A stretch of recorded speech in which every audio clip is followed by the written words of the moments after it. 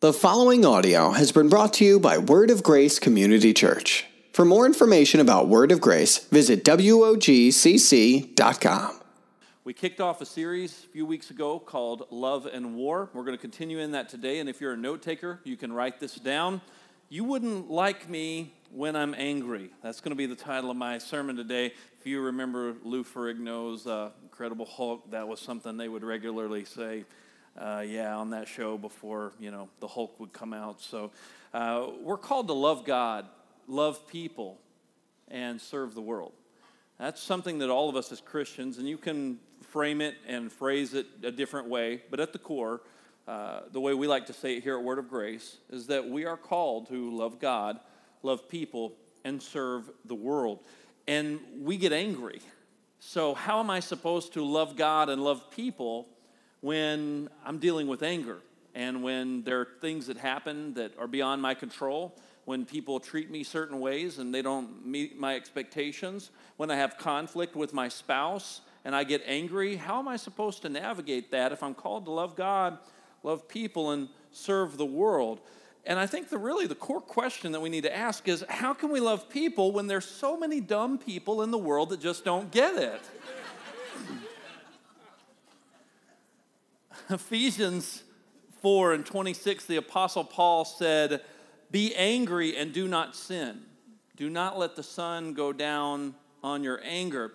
And if you've been around church very long, you may have heard that scripture before, or a version of that scripture, where maybe someone will even use that in the heat of an argument, where you're supposed to be angry and not sin. You're not supposed to let the sun go down on your anger. And I think that people misunderstand what the Apostle Paul was trying to communicate in that, because we take that and we say, well, it's okay to be angry as long as we don't act on it.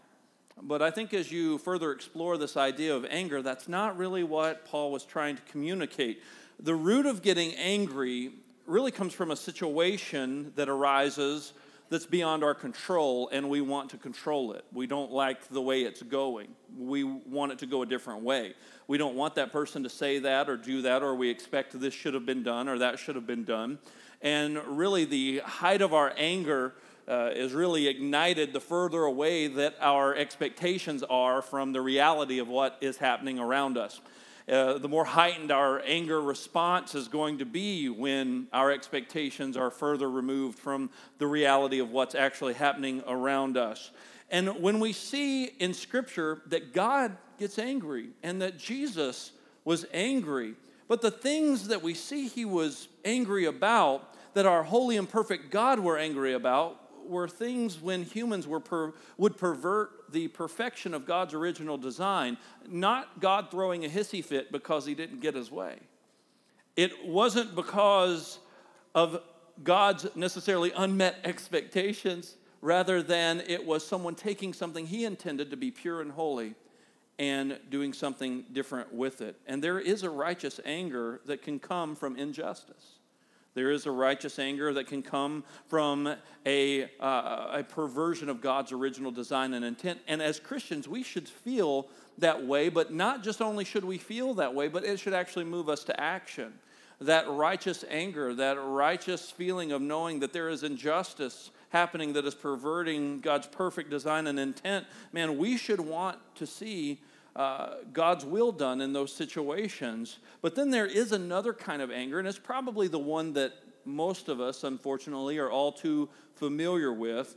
The more common type of anger that we're referring to is more of what we call a sinful anger. If you look over at James chapter 1 and verse 20, James writes, "For the anger of man does not produce the righteousness of God." That sinful, fleshly, selfish anger that is only really ultimately concerned about me, that doesn't produce the righteousness of God. So yeah, we can say, be angry and do not sin, but I think that what Paul was trying to infer here was not necessarily talking about this selfish anger that we're talking about, the selfish anger that we can often have, because there's a ton of scripture that shows the danger of this selfish type of anger. If you have your Bible, flip over to 2 Corinthians chapter 12. We're going to do a little Bible drill here this morning and go through quite a few scriptures. 2 Corinthians chapter 12, and we're going to look at verse 20,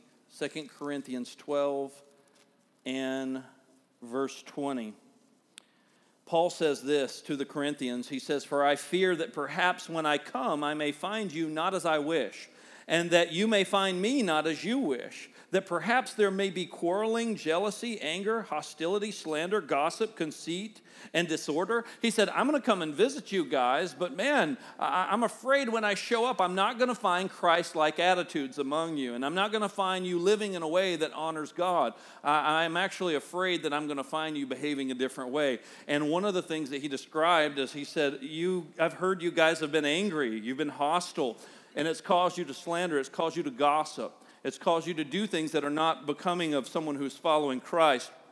Over in Galatians chapter 5 and verse 20, the Apostle Paul says something else about anger as he's talking about the works of the flesh that are evident. He talked about we need to follow after the Spirit, but then he said the works of the flesh, they're obvious. We should be able to recognize the works of the flesh. And then he begins to list all these different things. And in verse 20, he says idolatry is one of those things. Sorcery, enmity, strife, jealousy. He says fits of anger, rivalries, divisions, dissensions. All these things are works of the flesh. And then flip over to Matthew chapter 5. Last week, we actually explored the entire chapter of Matthew chapter 5 and the way that we're supposed to deal with people we disagree with and how we're supposed to interact with those people. Matthew chapter 5 and verse 22, actually let's back up to verse 21. Jesus himself said, "You've heard it said to those of old, you shall not murder," right? Not murdering people, we would consider that a good thing to do, to not murder people. But Jesus said, "You've heard it said, don't kill." But he said, I'm going to take it further in verse 22. "I say to you that everyone who's angry with his brother will be liable to judgment. Whoever insults his brother will be liable to the council, and whoever says you fool will be liable to the hell of fire." He says, listen, I'm taking this thing beyond just the action. Jesus is looking at the heart. He said, I'm examining something much deeper than what you actually do. So he's looking at the fact that he'll say there's this anger where you're actually wishing someone was dead because there's such a frustration to you, or you're so hurt by what they've done, or you're so angry with the actions that they've taken. And if you're wishing they were dead, and you're so angry with them, then you've got that same type of anger that someone who actually is committing the physical act of murder in your heart. He said, it's still sin. And he said, it's not okay. So he said, even though you're angry and you're not necessarily acting on the anger and following through with the murder, he's still calling it sin. So for us to look back at Ephesians, where we read that we need to be angry but yet not sin and not let the sun go down on our anger, it's not just saying, as long as I stay mad and I can stuff it and I can somehow control it and somehow manage it and not actually do anything bad as a result, then that's okay with God. No, it's not. I think we just saw in Scripture where Jesus said, that's not okay. Just because you can suck it up, buttercup, for a minute doesn't make it okay. It doesn't make it all right. There's something in our heart that is revealed when we allow this anger to control us. And there is a way that we can actually take the righteous anger, the good anger that we see in Scripture, that God had, that Jesus had, and actually use that to cause us to actually do something that's going to bring glory to God. Colossians 3:8 says, "But now you must put them all away. Anger, wrath, malice, slander, and obscene talk from your mouth." You see, righteous anger is directed by love, but sinful anger is directed by a desire to control. That righteous anger, it's still in something in love. And this basically requires us to die to ourselves and become more Christ-like in our lives. A selfish desire to control, man, that drives and fuels and stokes anger. It just stokes this thing. And it's this selfish desire, this want for everything to always just go my way. And when it doesn't happen, then my response is often in anger. And that's where we get into the flesh, because we're more concerned at that moment about ourselves. Let's go over to Mark chapter 3. And let's look at a very familiar story in Scripture. If you've been around church very long, you may have heard this story before. Mark chapter 3 and verse 1. Jesus is teaching a crowd of people in the synagogue. And there were religious people there, religious leaders that were also in attendance that day. And they were not big fans of Jesus. And they wanted to see Jesus slip up. They wanted to see him do something that they could run with to discredit him. Something that, would cause them to be able to stand on their platform and rally people against Jesus. They just wanted him to mess up so bad. And so they're sitting in the crowd not to learn, but rather to try to discredit him. And so Jesus is teaching, and it's on the Sabbath, and there happens to be a guy in attendance that day also that had a withered hand. And they knew this guy was in attendance. And they were seeing this guy who had this physical thing that they're like, if Jesus heals this guy, then we're going to be able to accuse him of working on the Sabbath, because performing a miracle would be working on the Sabbath day, this holy day when no one's supposed to be working. And Jesus knew this was going on. So let's check this story out in Mark chapter 3 and verse 1. Again, he entered the synagogue, talking about Jesus, and a man was there with a withered hand. And they watched Jesus to see whether he would heal him on the Sabbath, so they might accuse him. And Jesus said to the man with the withered hand, "Come here." And he said to them, "Is it lawful on the Sabbath to do good or to do harm, to save a life or to kill?" But they were silent. And he looked around at them with anger, grieved at the hardness of their heart. And he said to the man, "Stretch out your hand." He stretched it out, and his hand was restored. Often when we read this story, or we've taught this story, we focus on the miracle that Jesus did with the man with the withered hand. But have you ever noticed before that Jesus was actually grieved and angry at those who were trying to catch him? Not because Jesus was concerned about his reputation, not because Jesus was worried about himself, but because those people were so focused on accusing Jesus that they were more concerned with being right and using Jesus healing a man to accuse Jesus rather than being concerned about the man who had been disabled now being healed. And that made Jesus angry, and righteously so. That was a righteous type of anger. And not only was he angry, but the Bible says he was also grieved. What was he grieved at? He was grieved at the hardness of those people's hearts. Because not only were they trying to catch Jesus slipping up, but man, they weren't seeing the more important thing here.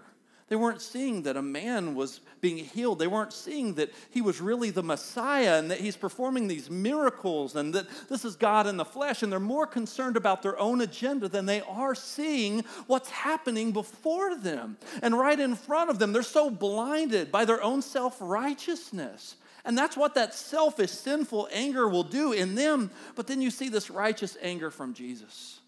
This righteous anger that saw an injustice, that saw a hardness in their heart. And he became, in that moment, concerned for those people who had hard hearts. How often do we interact with people that have hard hearts? How often do we interact with people that may be blinded by their own ignorance? And I don't use the word ignorance to try to be funny. I'm using the word ignorance in the sense of literally, there are people they just don't know because they're so blinded. They're literally ignorant and blinded by their own agenda. And we get so mad at those people. And we want to write them off. We want to push them away. We want to not interact with them. You may be married to that person. That person may be your boss. That person may be an employee of yours. That person may be in your neighborhood. That person may be in your church. And we want to write people off that just don't do things the way we think they should do them. People maybe who are trying to accuse us falsely.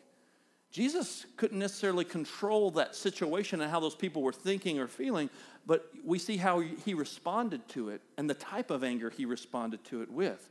Jesus didn't say, "You know what? All you jokers in here, that guy over there, he needs to be healed, and y'all are being so selfish, and I'm going to heal him, and I'm going to show all y'all that he needs to be healed, and that I'm really the Son of God, and all you jokers are just stupid and foolish." No, Jesus didn't have this haughty attitude, even though he had all the power and all the authority just to be able to heal this guy. No, he was grieved instead. Instead of being angry and more concerned about himself, you see the grief that Jesus experienced showed he had concern for the Pharisee. Jesus loved the Pharisee. We see that Jesus interacted with the Pharisees, and sometimes he's pretty rough with them from our point of view with the things that he said. And we would think, well, Jesus was being mean to the Pharisees. No, he was still being honest. He was still being forthright. He was still speaking the truth, and he was speaking that truth in love, but it was a hard truth. But yet he was still concerned about them. Jesus wasn't writing the Pharisees off. Jesus wasn't saying, well, you're all just destined for hell anyway, so who cares about all the Pharisees? He didn't just treat them poorly. No, he cared about them. And we see here that Jesus cared about the Pharisee because he was grieved. You don't grieve over someone you don't care about. You grieve over someone you care about. He was grieving over the blindness and the hardness of their hearts. And we know that Jesus cared about them because the very people who whipped him, who maimed him, who mocked him, who spat on him, who chose Barabbas over him. When he was hanging on the cross, one of the last things that we have Jesus recorded saying was, Father, forgive them. They don't know what they're doing. They're blind. They're ignorant. They're hard in their hearts.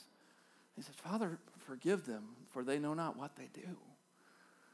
If anyone could have been upset and been like, thunder and lightning bolts are coming your way, buddy, Jesus could have done that. He could have called 10,000 angels, Scripture says, but he chose instead to love those people in that moment. But yet the type of anger he had was a righteous anger. So when someone makes you angry, are you grieved at their ignorance? Are you grieved out of concern for their soul? Or are you just mad because they did something you didn't like? Are you grieved over their blindness? I had a situation many years ago where I had to make a difficult decision. I was faced with a difficult decision as a leader, and making difficult decisions when you're in a position of leadership, you can't always just go and tell everyone all the details of everything that you had to deal with that led you to that decision. And I had a situation happen, many years ago like that. And unfortunately, it didn't turn out very well for me because I wasn't able to give proper context of myself to all the people at that time.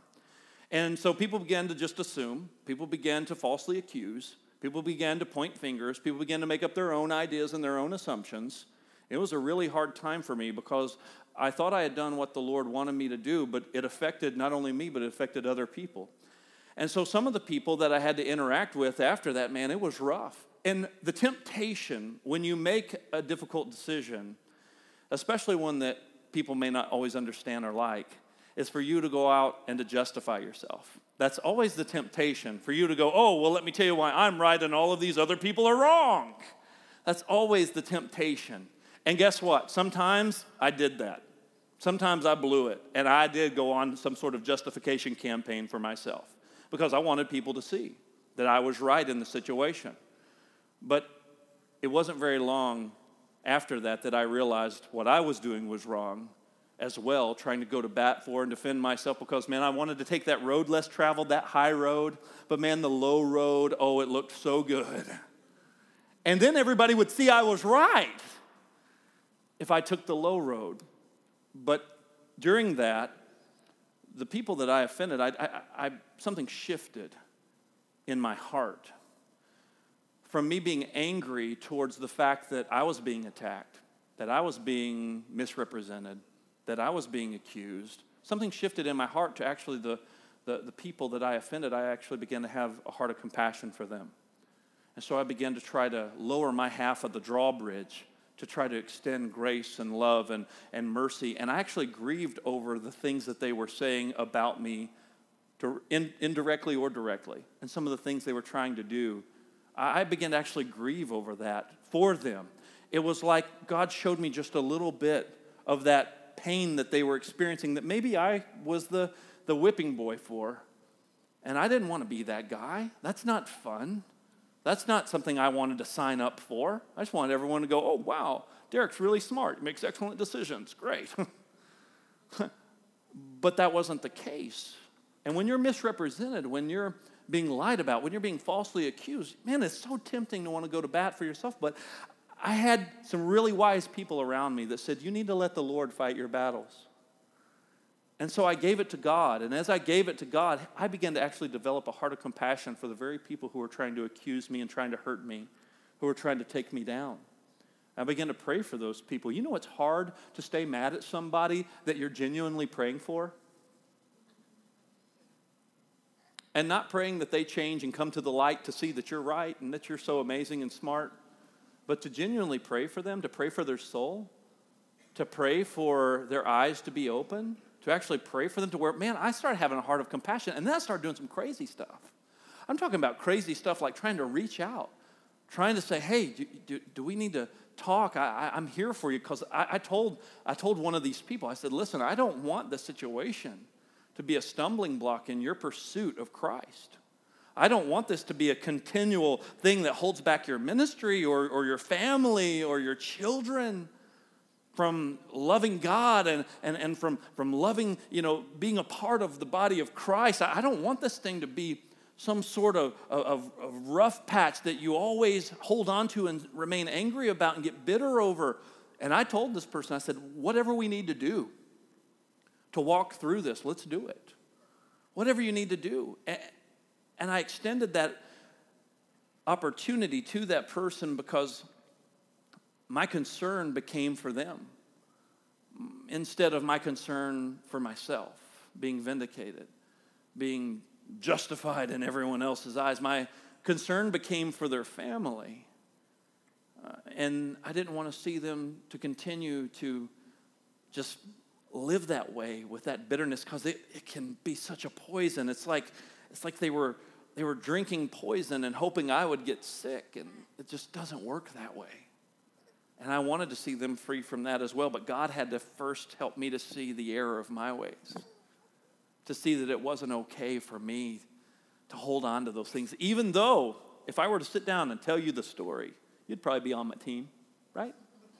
You'd probably be on my side. And isn't that what we selfishly do?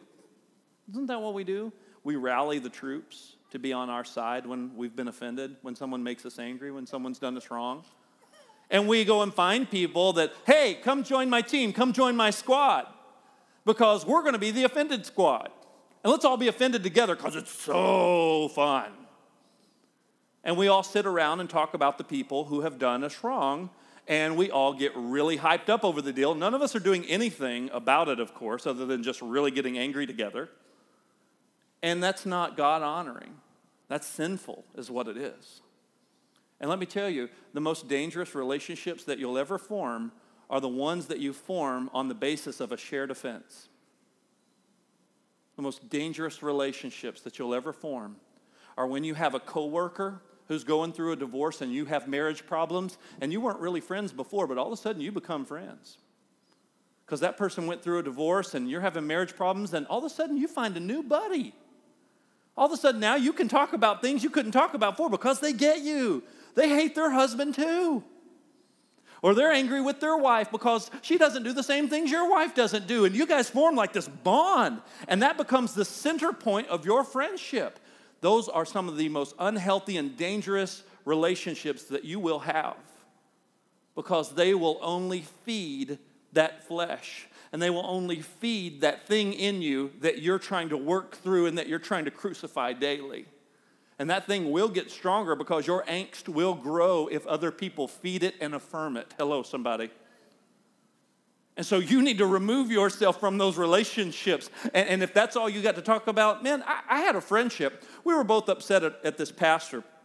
And we were both upset about the situation with this pastor. We couldn't believe this guy did this. And this was probably 15 years ago. So upset. And I didn't even know this guy felt the same way I felt. And when I kind of opened up to him one day, he felt the same way. And I was like, really? You feel that way too? We weren't even buddies before, but we became good friends. To the point to where 10 years later, when we would talk on the phone, because we didn't even live in the same place. 10 years later, we'd talk on the phone. And what do you think he brought up? Same stuff from 10 years ago. You know how much has changed? Nothing. But the friendship was built on that. I had to walk away from that. I had to walk away from that because it was unhealthy. I mean, we had nothing else to talk about other than this situation. Come on. That's unhealthy when we do that. That is that selfish, sinful bitterness and anger and that stuff that we are told to put away. That stuff that is not glorifying God. And we need to develop instead a heart of concern and compassion for those who would offend us, those who would make us angry, whether that be your wife, your husband, your children, your mother, your father, whether that be a step-parent, whether that be a stepson, stepdaughter, whether that be an aunt, an uncle, a friend, a coworker, a boss. It doesn't matter what it is, whatever relationship that God has put in your way that is causing you that type of stress or that type of reaction, you say, God, help me to develop a heart of compassion for that person. Help me to see them like you see them, because you did love the Pharisee. You were angry with them, but you did not sin. How are you angry with them and you didn't sin, Lord? Because you were grieved. Are you hearing me this morning?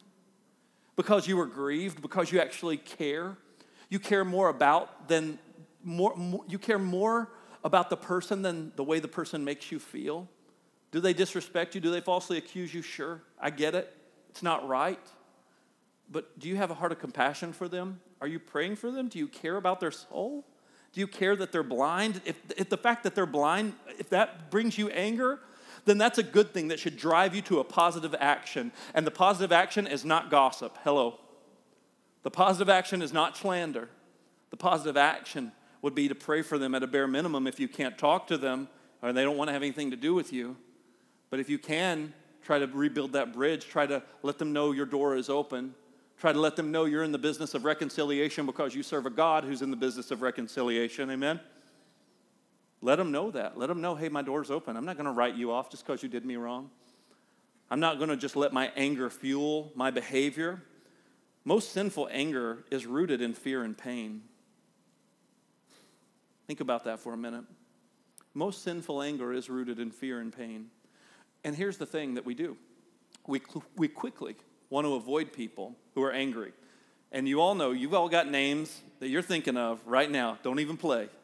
I know everybody's got names, somebody they're thinking about, that maybe tomorrow at work, when you walk into the office, or when you go into the factory or wherever you work, you know there's somebody that you just hope was not scheduled at the same time you're scheduled. And you just don't want to see that person. You're grateful when they call in sick. Whew, don't have to work with that person today, because they're always mad. They're always angry about something. They're always frumpy. They bring you down. They drag you down. And the main concern becomes you, like how they affect you. I don't want to work with that person because how they make me feel. But if that person is always angry, guess what? That person probably is dealing with a lot of pain that you may not be aware of. You may not even be aware of. You don't know how that person was raised. You don't know what type of environment that they are currently living in. You don't know that waiter or waitress that gave you an attitude that you didn't tip because you didn't like their attitude. You don't know what they're dealing with at home. You don't know what they're dealing with their coworkers. You don't know. We can't contextualize them, and it's not our job just to judge those people and say, you're not worthy of a tip because you were not friendly. And we even sometimes write ugly little personal notes. Not friendly, no tip. Because that's what Jesus would do. No, Jesus would give that person something that they didn't deserve. That's called grace. You didn't earn this, you didn't deserve this, but I'm going to give it to you anyways because I want to show you how powerful the love of God is. Maybe that would begin to melt away some of that hardness in their heart. Because people that are angry expect other people to treat them a certain way. And that's part of the defense mechanism. It is intended to keep you away. The reason they're so angry is because they do not want you to talk to them. They want you to know they're angry. They want you to know that you can't meet their expectations. They want you to know that. And so they're going to use anger as something to keep you away. And we respond accordingly because we don't like being around angry people. And if we want to be a happy person, we're just going to go be happy over here. And if that person wants to be angry, they can be angry over there. But at the same time, our call as Christians is not to avoid those. It doesn't say love God, avoid negative people, and serve the world. When we say love God, love people, and serve the world, that love people part means all kinds, especially those that are wounded. Because Jesus said, I didn't come for those that are already serving God and loving God. No, I actually came for the lost. I came for those that are sick, those that are lost and clueless, that don't know. That's why I'm here. And so you may be at your workplace because there's someone there that God wants you to minister to, and they may be the person everybody else doesn't like. They probably will be the person everybody else doesn't like. People you interact with, that family member, you know how it is. It's getting that season. Thanksgiving's coming, and you know it. And there are going to be people showing up at your house that you're like, I'll stay on this side of the room. They can stay on that side of the room. I'm going to wait till they get their plate of food before I go get mine because I just hope I don't even have to interact with them. You know, this type of message is not fun for me either, by the way, because I've got my own names that come to mind that I get angry with, situations that make me angry, things I can't control. But I have to remember that sinful anger, whether it's mine or someone else's, it's really rooted in fear and pain. And instead of avoiding those people, what if we instead loved them? We hold on to our anger because we're hurt. And guess what? Hurting people hurt people. And this exposes something in us. Anger exposes people. It exposes us. When we're angry, it exposes something in us. It exposes an area of our life we haven't really let Jesus heal. It exposes something in us that we haven't truly surrendered and given to Christ. Because I'm still trying to control it, because I'm afraid. I'm afraid because I can't control it. I can't make that person do what I want them to do, so I'm going to be angry about it. And it'll cause me to sin because I'll try to control, whether that's through fear tactics, whether that's through intimidation, whether that's through manipulation, whether that's through, you wouldn't like me when I'm angry. And people are like, oh, I don't want to make my husband angry. Don't want to make my wife angry. Oh, I don't want to make my kid angry. Oh, I don't want to make my boss angry. And anger is the thing that is controlling our behavior. And other people that like to control, they like that. They like that you're responding to their intimidation. That's no way to live. But the only reason someone would try that tactic is because they themselves are wounded. There's some deficiency in us that we haven't given and surrendered to Jesus. And that sinful anger has a root. And it's that fear, it's that pain. We hang on to it because often it's consumed so much of our identity that we don't know who we would be without it. You know, back when I had hair, it was a certain color, and that was red. I was a redhead before I was a bald head. And that red hair is associated with temper. And I used to buy into that lie. And all my ginger people out there, you know what I'm talking about because you've been accused.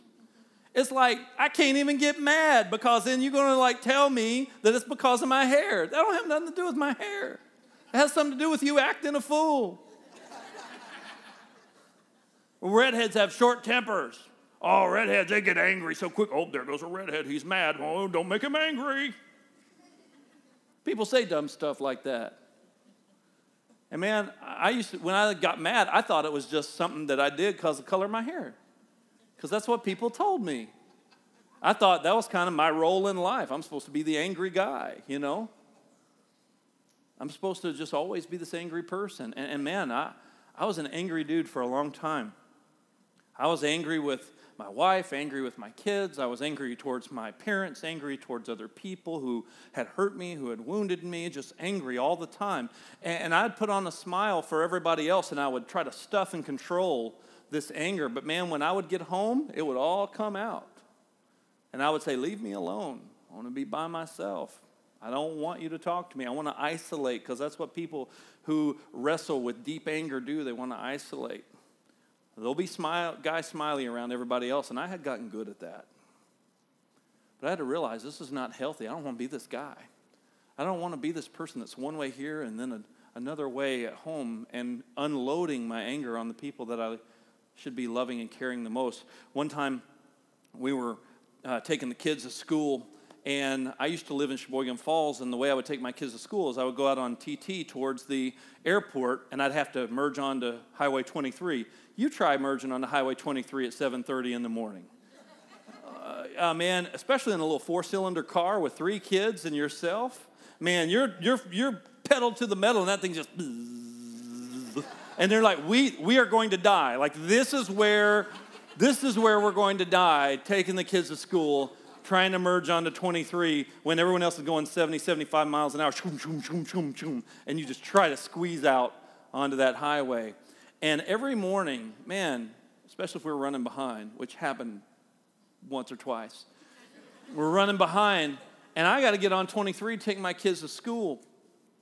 And cars are steadily flying by. And just when I think I got a moment, here comes some semi-truck over the hill. And I would go, come on. You kidding me? Come on. And I did this so many times. One day, I was actually in a good mood, and I wasn't upset with the traffic. A car comes by, and all of a sudden, I hear out of the back seat my little daughter, Abigail. She goes, come on. Really? That was another one of my really bad ones that my wife regularly checks my heart on is really? Like I'm asking, like, really? I get so mad. And I began to hear my daughter saying the same thing I said, and I was like, oh, that's how that works. Oh, yeah, that's not how I want her acting, the situation she can't control. Because can I control the traffic? No. Otherwise, we wouldn't have four-way stop issues in Sheboygan Falls. I cannot control traffic. If there are multiple cars that pull up to a four-way stop at the same time, who gets to go first? Person on the right. See, thank you. That's all I'm saying. That's all I'm trying to say. It's not an issue with me, though.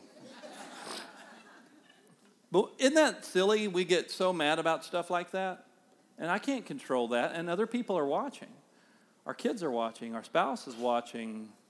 A watching world that when they hear we are Christ followers, they should be seeing something different. Amen? And the difference should be that when things happen out of our control, that we're going to respond in a Christ-like manner, in a Christ-like attitude, not in a fleshly attitude, because we're crucifying our flesh so that we can show Christ and point people to Jesus. And that's how we should be living instead of living out of this fear and this anger and this pain of what we cannot control. You see, you may have been abused. You may have been neglected. You may have been rejected, abandoned, unwanted, lied to, lied about, accused. But let me tell you, I don't care if you were shamed, if you were wrongfully accused, manipulated, those things do not define you.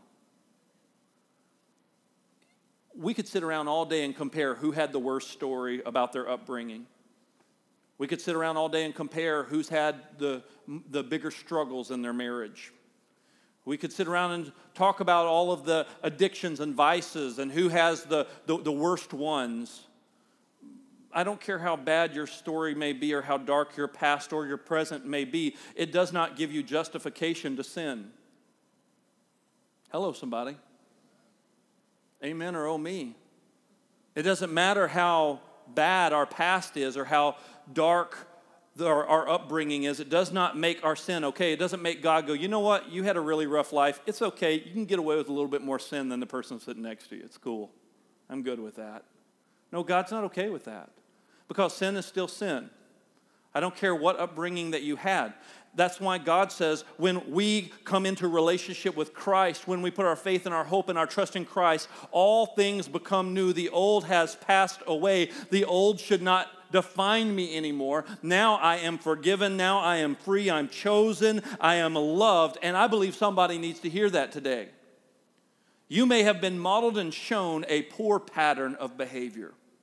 You may have been modeled and shown a poor pattern of how to properly respond to things that are beyond your control. That does not define you.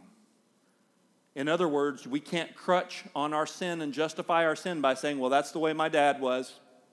It's the way my grandpa was, the way it's always been in my family, and I guess that's just the way I'm going to be too. God doesn't go, oh yeah, you know what, you're right. It's okay for you to be angry and sin because I forgot your dad was mad too all the time. No, that doesn't give us justification because we are accountable for the truth that we receive.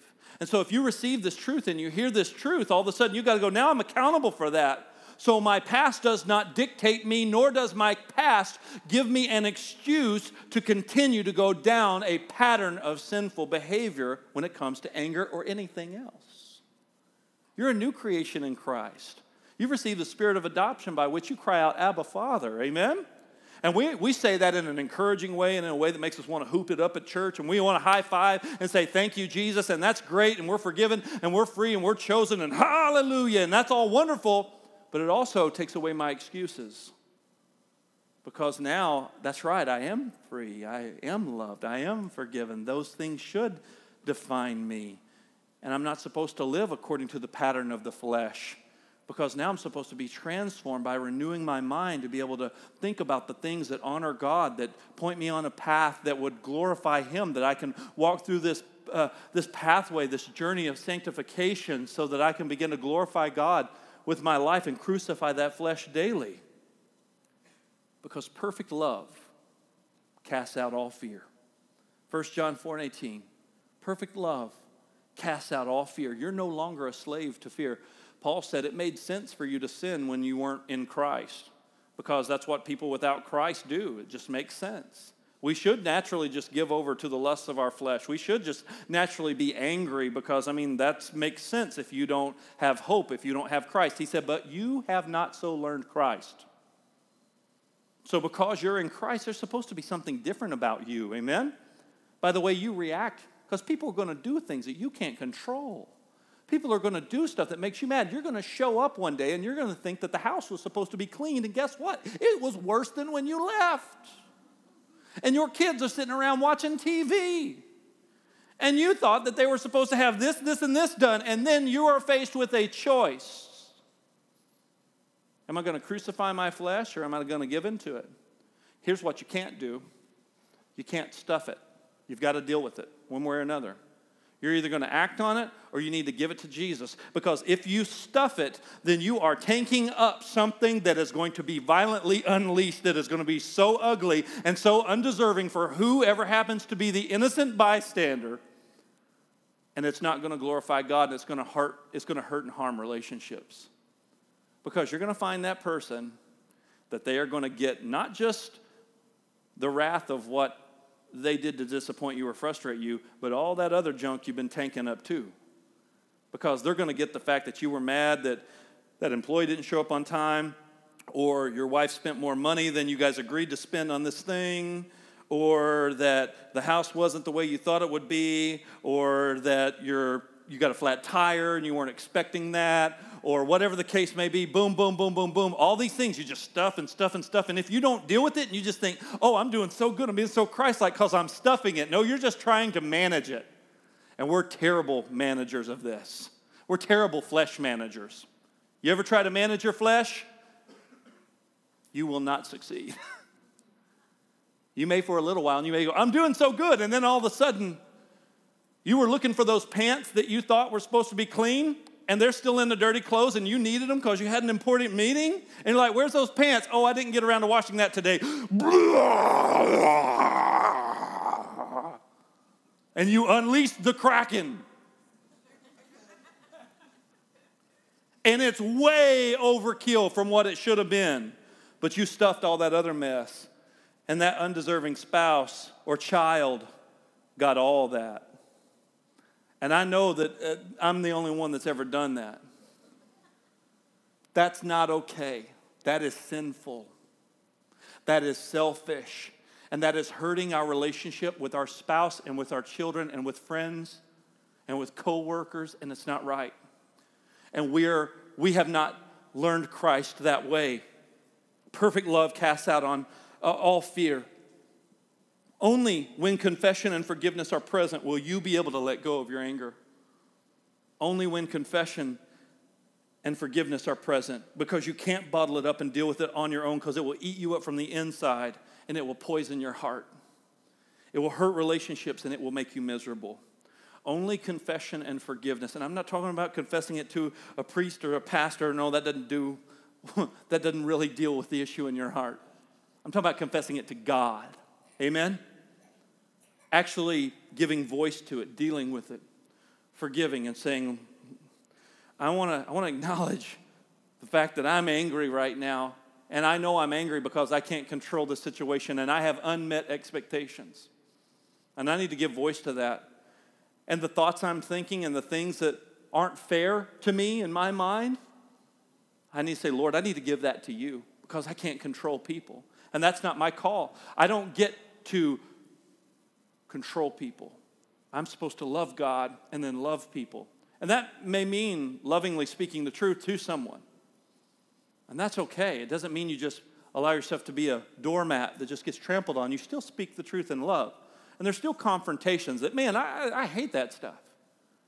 But there's still some necessary things that you have to do, but you do it in a spirit of love, not in a spirit of trying to show that person how right you are and how wrong they are. But when you do it in love and you want to keep that door open and you say, hey, I need to talk to you about something, you do it in a spirit of love and ask God to help you with that, to not give into the flesh. Lord, help me to crucify that flesh. Help me to be aware when I'm beginning to kind of teeter on that side to where I'm not walking in the spirit, but I'm walking after the flesh. And when you do, Lord, forgive me. And then pray, God, help me to have a heart of compassion for that person. Help me to actually be concerned for them and not just for myself. It's so easy to just only think about yourself when you're mad, right? Because you're thinking about how you were done wrong, how you didn't get what you deserve, how much you did, how little they did, all these things. It's self. It's thinking about self. Lord, help me to have a heart of compassion for the person, for my spouse, for my friend, for my child, for my family member, for my coworker, for my employer, for my fellow brother or sister in the Lord. And let my heart be grieved by any blindness that they may have in their life. And let me pray that Ephesians prayer that you open the eyes of their understanding so that they can see that truth. And let me spend time redirecting that anger into something that can be productive rather than something that's going to be destructive and that's going to hurt relationships. Because perfect love is going to cast out all fear. You don't have to live in fear of not being able to control. Sir, you don't have to manipulate your spouse by making her afraid of you. Are you hearing me today? It doesn't work. It's going to hurt you in the long run. It's going to put wedges between. And if you see that and you notice that, the worst thing you could do is sit here in this church service today and think, oh, I'll deal with this internally. I'll do a better job. I'm going to make a more focused effort to do a better job of controlling my anger. No, you're not. You can't control anger. You've got to put the flesh to death. You've got to crucify it. That's what Jesus said. Crucify. Take up your cross daily. Crucify that flesh, not manage it. You know, we're terrible flesh managers. And we need to stop just trying to be flesh managers. We need to instead say, Lord, I want to crucify that flesh. And show me how to live Christ-like towards those I disagree with, towards those who offend me, towards those who do me wrong, to those who falsely accuse me. Lord, show me how to do that. Develop in me, God, a heart of compassion for those people who have intentionally wronged me. And Lord, help me have grace for those who have unintentionally wronged me. Help me have grace on the waiter or the waitress that gave me bad service, or that person that doesn't know how to properly execute a four-way stop. And they're waving because they think they're being nice, but they're actually causing problems. Lord, help me to have patience to try to merge onto 23. Look, guys, we got to give this stuff to Jesus because we're not doing so hot on our own. Don't you think Jesus is the better option here? I do. So we got to acknowledge it. We got to confess it. And we got to repent of it. And then we got to say, Lord, I need your help with this thing. And maybe you need other people in your life. That's one of the great things about being married. You have that spouse that you can say, hey, will you hold me accountable to this? Will you help me to crucify that thing? Because I don't want to be this way towards you or towards the kids. Maybe you have a friend that you can do that with. But don't stuff it. Don't try to manage it. Don't try to control it. Give it to Jesus. And say, Lord, help me to be angry about the right things and not sin. Help me to be angry about injustice in the world. Lord, if I'm going to be angry, Lord, I want to be angry because there's children that are being abandoned in Mexico and that there's a need for an orphanage and because there's unwanted kids that are just being thrown to the wayside. God, if I'm going to be angry about something, Lord, develop in me a righteous anger about the opioid abuse in Sheboygan County and how it's tearing families apart. And then, Lord, what am I supposed to do? Let that righteous anger drive me to pray or to get involved or to help someone. Lord, if I'm going to be righteously angry about something, let it not be because I didn't get the stinking parking place I wanted. Because what does that do? Selfish, flesh. Let me crucify that thing. Yeah, the house didn't get clean. Lord, help me crucify that because I don't want to stuff that. Let me confess it. Let me acknowledge that I'm angry about this, but I want to crucify my flesh. And I want to live in a way that's going to honor you and treat my family and be present and be loving and be warm and be enjoyable around them instead of just be some sort of angry animal. Because that doesn't help anybody. We need to take this stuff to the cross. Take it to Jesus and let him heal our hearts so we don't have to any longer live as a slave to fear. Amen? Lord, thank you for this day. I pray you help us. Help all of us, because this is something we all deal with, me included. Help us all in this place to be reminded about how wonderful and awesome you are and how much you love us and how you have given us so much more than we could ever deserve, anything we could ever earn. No matter if we try to live our lives completely perfect, we still can't earn or deserve what you've given us or what you've done for us.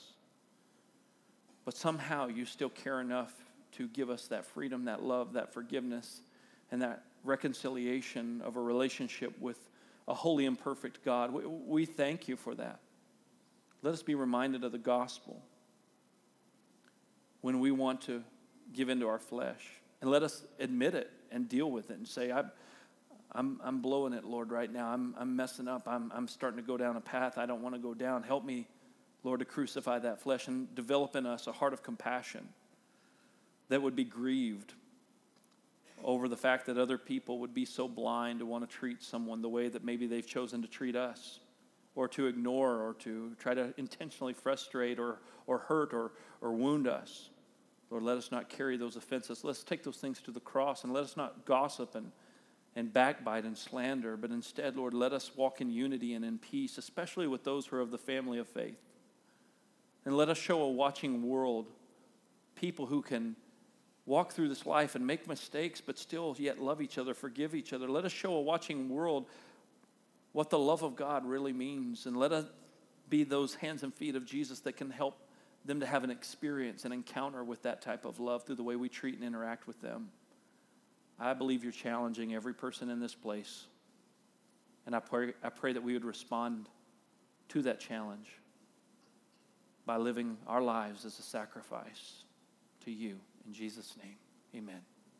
Thanks for listening to this sermon from Word of Grace. For more sermons or any other information, visit WOGCC.com.